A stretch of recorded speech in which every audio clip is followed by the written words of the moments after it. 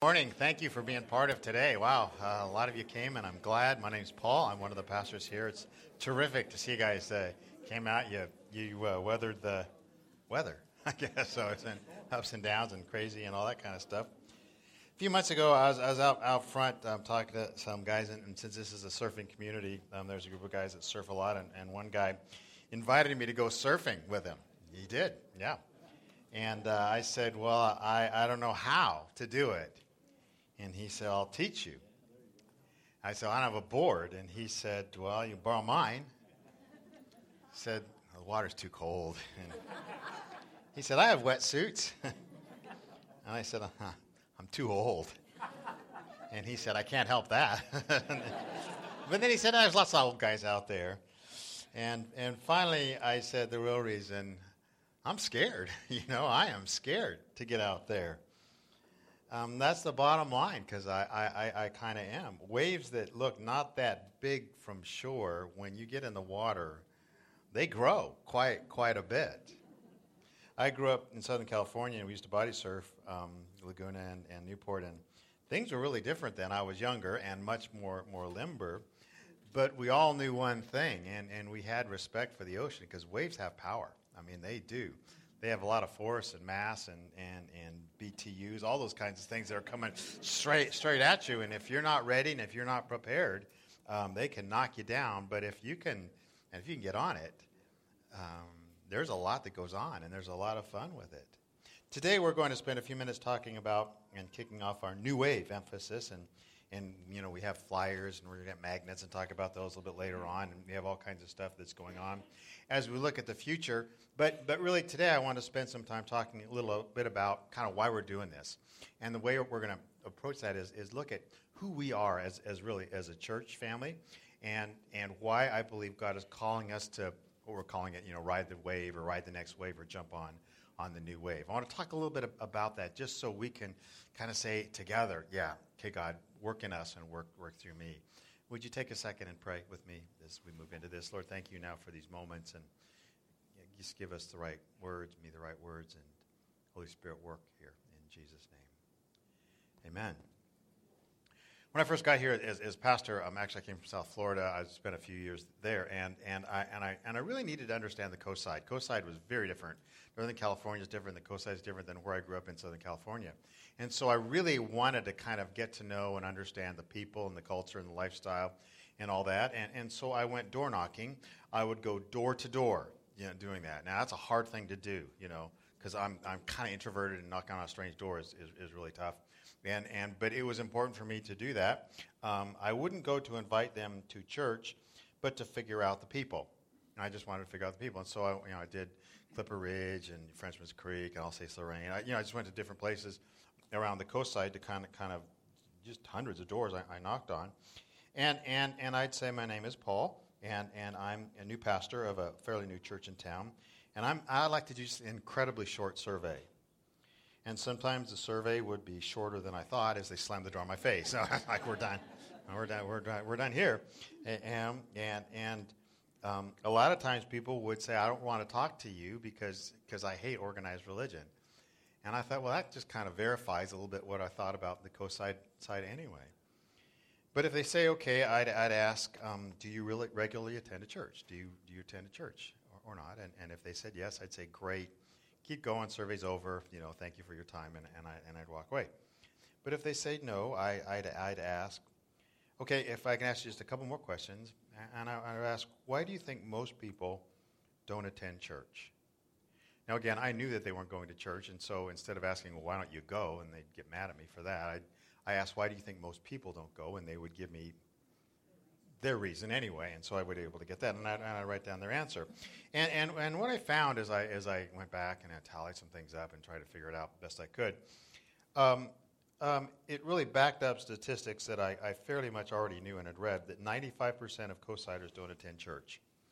Means when I knocked on doors, only 1 out of 20 doors or households would say, yes, we are part of a church that we would go to regularly. This is one of the highest unchurched areas in the country, believe it or not. And those of you that have moved from other places know that on Sunday morning, a lot more people go to church and attend or more focused on their growth in God than they are on the coast side. And here I was trying to get people to be part of something that I was wanting to get going, and something that, believe it or not, is really, really, really on the heart of Jesus. Jesus has this thing about churches. He really does. He made this statement. He said, I will build my church, and all the powers of hell will not conquer it. I mean, he said, my personal mission is I'm going to build this thing called the church. And hell's powers, hell's gates can't stop it. So the church is not our idea. It's not just something we made up, so you could have to miss football in the fall. It's not that kind of a thing. Or it's not so we could teach our children that little, here's the church, remember that? Here is a steeple, open the door. Here's all the people, yay, they're waving, all that kind of stuff. We not do that. That's not why we do that.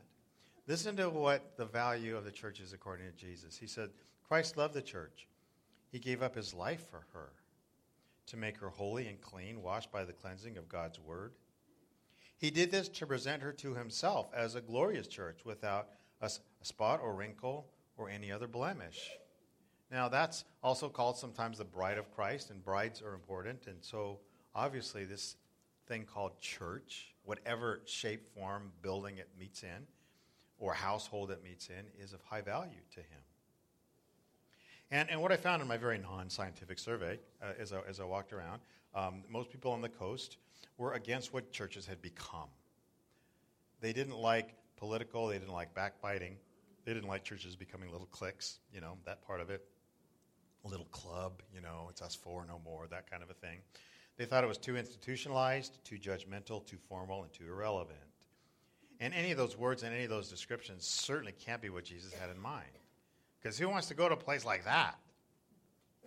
And it certainly wasn't what I wanted either. The book of Revelation, I don't know if you ever read it or not. It's really cool because it has all kinds of imagery in it. And most people are familiar with the images of that kind of stuff. There's beasts and there's dragons and there's harlots and there's heaven and hell and lakes of fire and all these kinds of things that are going on. In fact, if you were to ever lead a youth group, high school kids or even middle school kids, and you say, well, let's study a book of the Bible. What book of the Bible do you want to study? 100% of the time they will tell you Revelation, 100%, because they really want to get into all that kind of stuff and all that imagery. You can even ask them, it's so cool. And the beasts and the dragons, though, don't come on till a little bit later as you're reading through the book. The first part of the book of Revelation is about, anyone know? It's about churches. It is about churches. It's about seven churches that are there. And that's what I want to spend time on. And you're saying, boy, Paul, with all the beasts and lights of fire, you're going to do the boring part, and I am, but that's just the way we're going to do it. And there's an imagery there that the churches are actually represented by golden lampstands. John writes it down. He says, I saw 7 golden lampstands, and standing in the middle of the lampstands was someone like the Son of Man. When I saw him, I fell down at his feet as if I were dead. But he laid his right hand on me and said, don't be afraid. I am the first and the last. I'm the living one. I died, but look, I'm alive forever and ever. Now that would be, of course, who? That'd be Jesus, right? Jesus, the one who died and lives forever and ever. But look what it said. It said standing in the middle of the lampstands. And the lampstands, again, are what? They're the 7 churches. And we have Jesus now standing in the midst of these 7 churches. And the takeaway from that for all of us is, and it's kind of a higher concept, but we can bring it down to us, it means that Jesus is present in his churches. Not just those churches, but every church, this church right now. Jesus is here with us. Jesus and his power and his work is an active part of what's going on here now. So when you were singing, when you were taking communion, Jesus is part of that. Paying attention to what goes on here. I mean, paying close attention. Because if you keep reading, Jesus describes each church in detail. Each church in detail. He'll say, for instance, write this to the church in Ephesus. Ephesus was a city. And he would say, I know this, I know that about you, I know your pastor, he's kind of dull, and I know that this happens and I know that happens. But he would say, I know what's going on here. I know you're good people. I know you've gone through a lot. You've experienced a whole lot of stuff. And then he would say, write this to the church in Smyrna, another town. And Jesus would say, I know what you're experiencing. Don't be afraid. You're faithful people. Now that also tells me not only is Jesus fully aware of what's going on here in your life, in your heart, but also it tells me that each church is going to be different. Ephesus was different than Smyrna, which is different than Stockton, which is going to be different than Half Moon Bay. Our church is different than the church down the street. In fact, our church is different than any other church in the world. You know that? We are incredibly unique. Not necessarily better. I mean, I'm biased. I think we are. But we're different.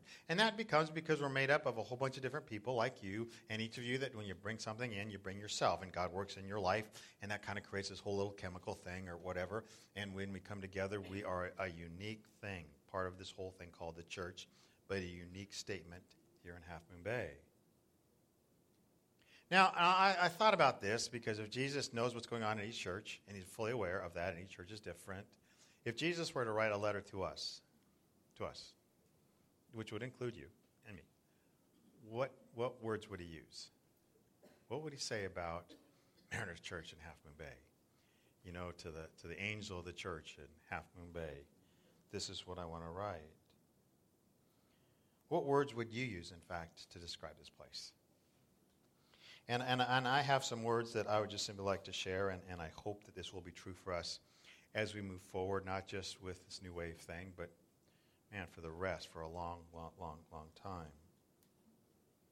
One evening a bunch of years ago, we were having a leadership team meeting. This is our steering team, and there were about 5 or 6 of us back then, and this was, again, ancient times, and there were only like 4 or 5 or 6 of us, and a Thursday night they came, and as they showed up, I was waiting in the parking lot instead of in the office for them, and when they came, I had a minivan there, and the doors were wide open, and when they came, I said, just hang right here. I said, because we're going to take a road trip. You know, road trip, yeah. You know, so we piled into the minivan, and I pulled out a tape recorder. Do any of you not know what a tape recorder is? So pretty soon there's going to be people that are going to raise their hand because your kids, well, your grandkids will not know what tape recorders are. Real tapes, all that kind of stuff, a little cassette tape recorder. And I told them that we were going to go for a drive. And I had already mapped out a few places, in my head on where we were going to go. And I said, what we're going to do is we're going to drive to certain places, and I'm going to turn on the tape recorder, and I'm just going to record what we say. And so we drove to Hilltop Mobile Home Park, up there on 92, and we stopped. And I said, hey, let's just take a second. Just take a second and look around. And tell me what you see. And I had the tape recorder on. I turned it on, and they talked about what they saw. They saw this, they saw that. They saw work trucks, they saw tricycles around. They saw, kids playing, and they saw these things here. And then I asked, okay, I'm going to ask you some questions. Who lives here? What kind of people live here? And what are their needs? And what are their worries? What are their joys? And what gives them joy in life? What keeps them up at night? And then after we finished, we drove down to Alsace-Lorraine. This is when Alsace-Lorraine was under construction, by the way. There's a lot of new houses being built up there. The place was getting huge. And I said, well, what do you see here? Who lives here? What are their needs? And what are their worries and their joys? What keeps them up at night? And then we just crossed Kelly and we went behind Three Amigos, the neighborhoods behind there. Parked and same questions, same tape recorder. Then we drove into Ocean Colony. And same questions. What do you see? Who lives here? What are their needs? What are their worries, their joys? What keeps them up at night? I came back and we talked a lot about kind of what we experienced. Realized that we were incredibly diverse co-site. Very, very, very diverse here. And we also realized that God has called us here to reach a very diverse group of people. And we also realized that we were kind of hitting only a very small slice, really small segment of our co-site people. And so we prayed. And we prayed, God, open our eyes and let us see. And I would like to say that Jesus would say to us that we are a church that sees people. Sees people. I would like Jesus to say, I know you, Mariners. You see people. I hope you're doing the 30-day devotional. I hope you are. This is day 5. This is the 5th. And it's really cool. And boy, the author of that just did a remarkable job in putting this whole thing together. and it's going through the book of Nehemiah in the Old Testament, and man, the first few verses, I would just fly through them, but we're going through them slowly in time. And Nehemiah was a guy living in comfort, but once he began to see people, his heart, when I want to say broke, that's the wrong word. I want to say his heart wasn't broken. His heart was probably, for the first time in his life, finally made right, because he began to hurt for people that were struggling, because I think that's how God designs our hearts. So we as a church began to say, what kind of a place would it take so that people from all these places we visited would feel welcome? But also they'd be able to understand the vernacular of what's going on here, because a lot of people, man, the coast side is different. A lot of people here, they didn't just quit going to church when they were 12 or 13 or 14. Their parents or their grandparents stopped going to church when they were 12 or 13. So we're talking about second, third generation of people that have never stepped foot in a church ever in their lives. And so if we ask them when they come in, I said, okay, turn in your Bibles to the book of Ezekiel. First of all, number one, they've never looked at a Bible in their life, and they didn't bring one. Even if they did bring one, or we gave them one, they have no idea how to find Ezekiel. Said, wow, we got to do something to help reach people that are having a spiritual hunger in their life, but don't know quite how to get there, because we've basically said, if you come in here, you have to be at this level to really understand what's going on here. So we made some changes. And we also really made some changes, not only just simply in the way we do things, but also in the way we talk about things and we talk about people. And I always want to embed in this church what was said today in the devotion, that we would, when we look at people, we would feel the heart of God towards everybody. The person that's in front of you in line at Safeway, that their little chip card doesn't work, when you're late, that you would feel the heart of God towards that person. The person that's bothering you, in your neighborhood, that you would feel the heart of God towards them. You'd see people as people. Through that, there came a sense, and this is the second word, that we were really called. The great story of Esther is in the Old Testament, and again, as I was mentioning through Joshua, whenever you open the Old Testament, apart from the book of Job, whenever you open the Old Testament and you look, it's really God revealing who he is and what he's like through the nation of Israel. And that's true with the book of Esther. Esther is a beauty queen, and she lives in the capital, and the king sees her and brings her into his harem. She's, by the way, an Israelite. And she becomes the king's favorite. He makes her his queen, and you got to read the whole thing, because there's a good guy and a bad guy and the king and all this kinds of stuff. But the bad guy wants to kill all the Israelite people, and Esther's an Israelite, and she doesn't know what to do. And so she goes to her uncle, and her uncle coaches her with words that I would love to embed into us. He says this, "Who knows if perhaps you were made queen?" And here comes the word, "for such a time as this." Her beauty was not there so that she could eventually make it into the Sports Illustrated swimsuit issue, or to have guys look at her. Her beauty was there for one purpose. That would be to save the Israelites. For such a time as this. There's a sense of calling in this. And I think there should always be a sense of calling for us as a church family. And for some strange reason, God's built up Mariners, in a really cool way, and brought incredible people, you guys here, and phenomenal resources. And we stand on God's word, the Bible. We believe it's true, and we have a message of salvation through Christ alone. And I sometimes say, and this is not an arrogant statement, and other churches are doing some great things, but in some areas, in some research, in some ways, since we have, I guess, some leverage, if we don't do it, who will? Next word kind of leans on that one. That's the word expectation. One time I had a prayer time, and I just want to get some people together to pray, and so I didn't know how many people were going to come, and it was going to do a monthly thing, and so I set up 12 chairs. What the heck? Jesus had 12 disciples. I'll set up 12 chairs. Who knows? And 12 people showed up, and I said, well, that worked out. Oh, okay.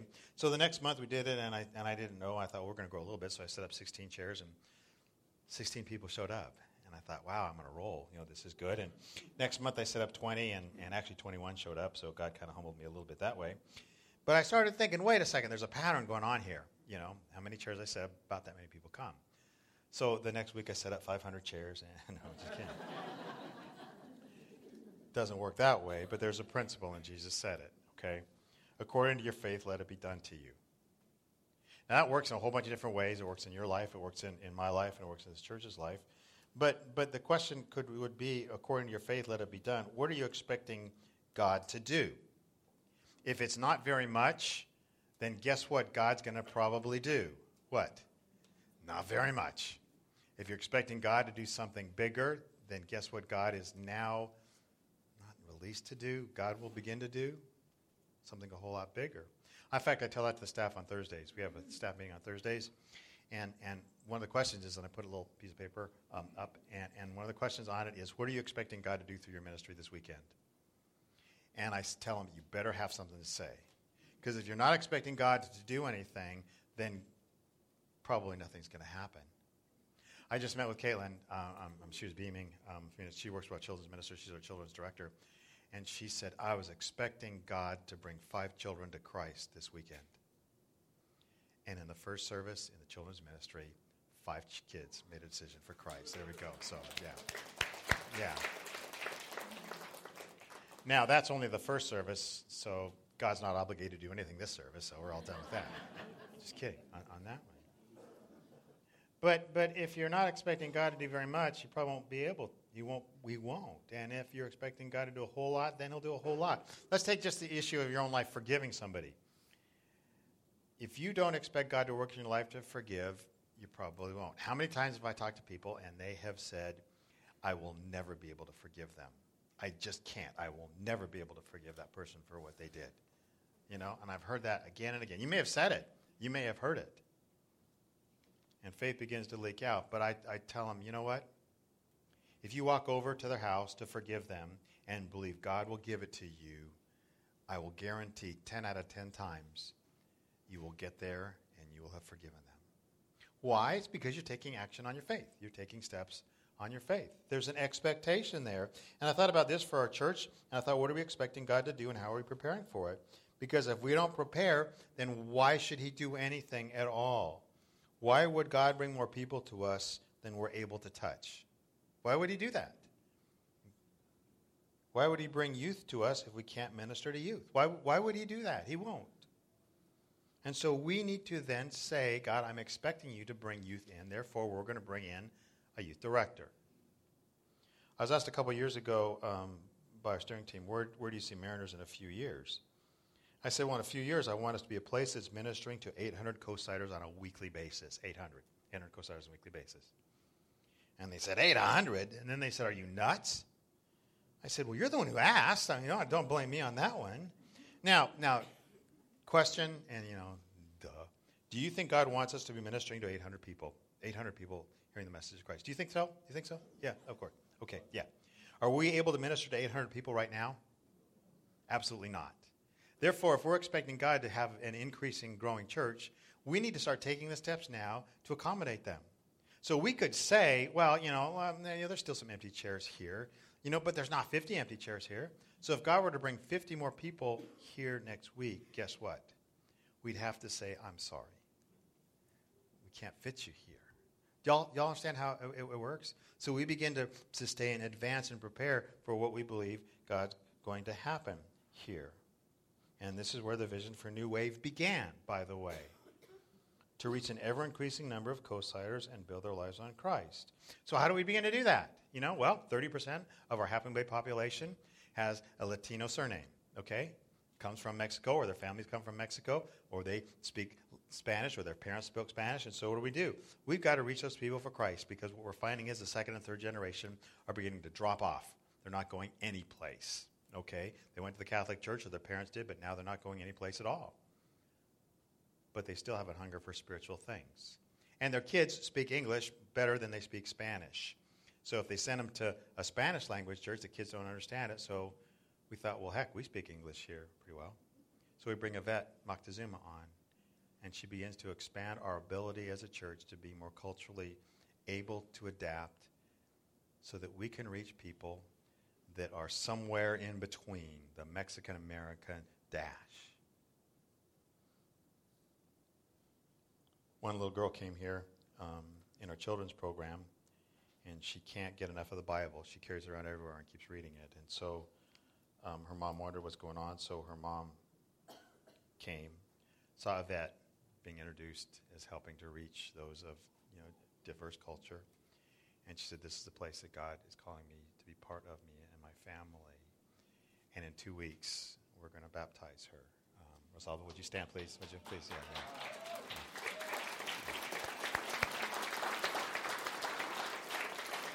And we want to do some leadership pipeline stuff to say the measure of the effectiveness of our church is not just going to be how many people we can pack into this place. It's going to be how many people, particularly youth, are considering ministry as a possible career path. If not full-time, at least part-time. How many are going to actually move into leadership positions? And also to prepare for growth, we got to build. We got to build. And that's why we got to do it, because we're expecting more people to come. And I wish we didn't have to. I really do. Because building is expensive, You have to talk about dollar per square foot, and I hate that. And environmental impact studies because we're really near the creek, and we have to talk about building plans and city and all this kind of stuff. It's consuming a lot of man hours, a lot of energy. But we have to do that only because we have to anticipate and stay ahead of what we believe God wants to do here, which is to bring more and more people in. We want to expand the children's ministry because we're getting ready for an increase in children. We are preparing for the future. Those 5 kids that accepted Christ, they're going to get excited about God, and they're going to start inviting their friends to come. And if we don't have enough room for them, we got issues. We're going to expand the lobby. We're going to expand the lobby, not just have a really nice lobby, because I could care less about really nice lobbies. It doesn't matter to me what the lobby looks like, but people need to connect with each other, because your neighbors and your friends are going to start coming, and you're going to recognize them. And if people do not connect, and study after study has proved that, if people don't connect and have conversation, if they walk in and walk out, they do not stay. They just don't. Okay? So that's a critical component for it. Does what we're going to do expand the auditorium? Not enough. But that's a parking issue, and that's a city issue, and we're working with that and trying to challenge all that. And that's why we pray. Last time we went through this, we raised money for the post office next door. If you guys went through this, you remember. I had to get up and I had to say, okay, we're renting our space, we need to raise $1 million. And they said, for what? It's like for a building. Well, where's the building? We don't know yet. We don't know yet. So blindly, this church family gave $1 million, $1.1 million. We were going to buy the post office. That fell through. We ended up in this place here because the woman who owned this place, unbeknownst to us, had been praying for several years that when she sold it, a church would buy it. Okay? Boom. And here we are. But God shifts gears, and we got this place because we took the steps of faith first. And so we're going to take steps of faith, saying, God, this is our best shot at this. So direct us different if you want. It's in your hands.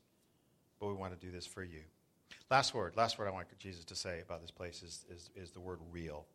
What does that mean? Well, I know exactly what it means. It means not fake, because we just don't want to play at this.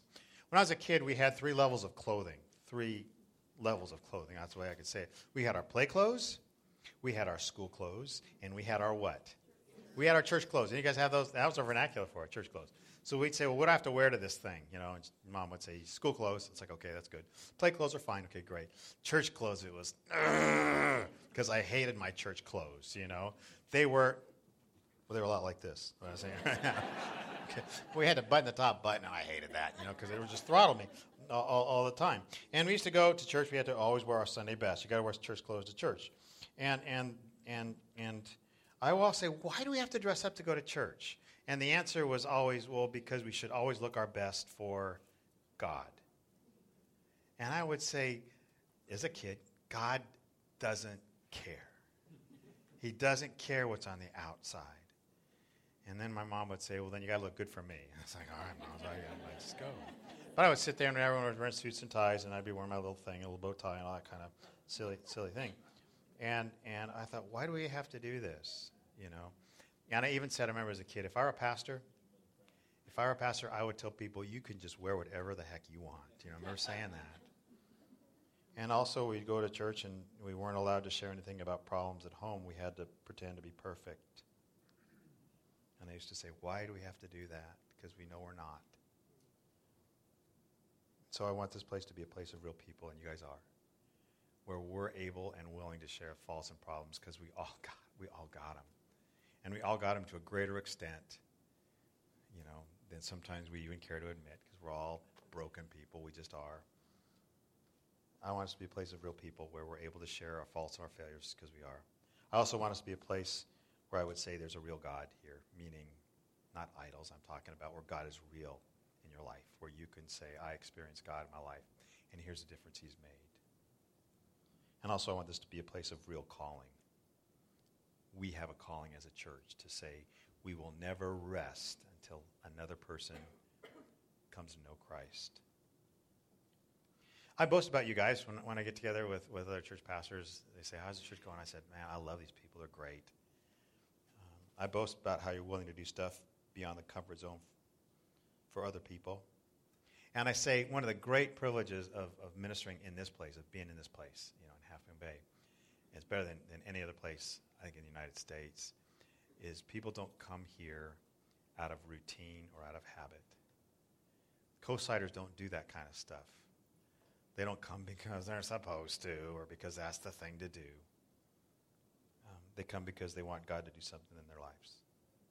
And I love that about you guys. I do.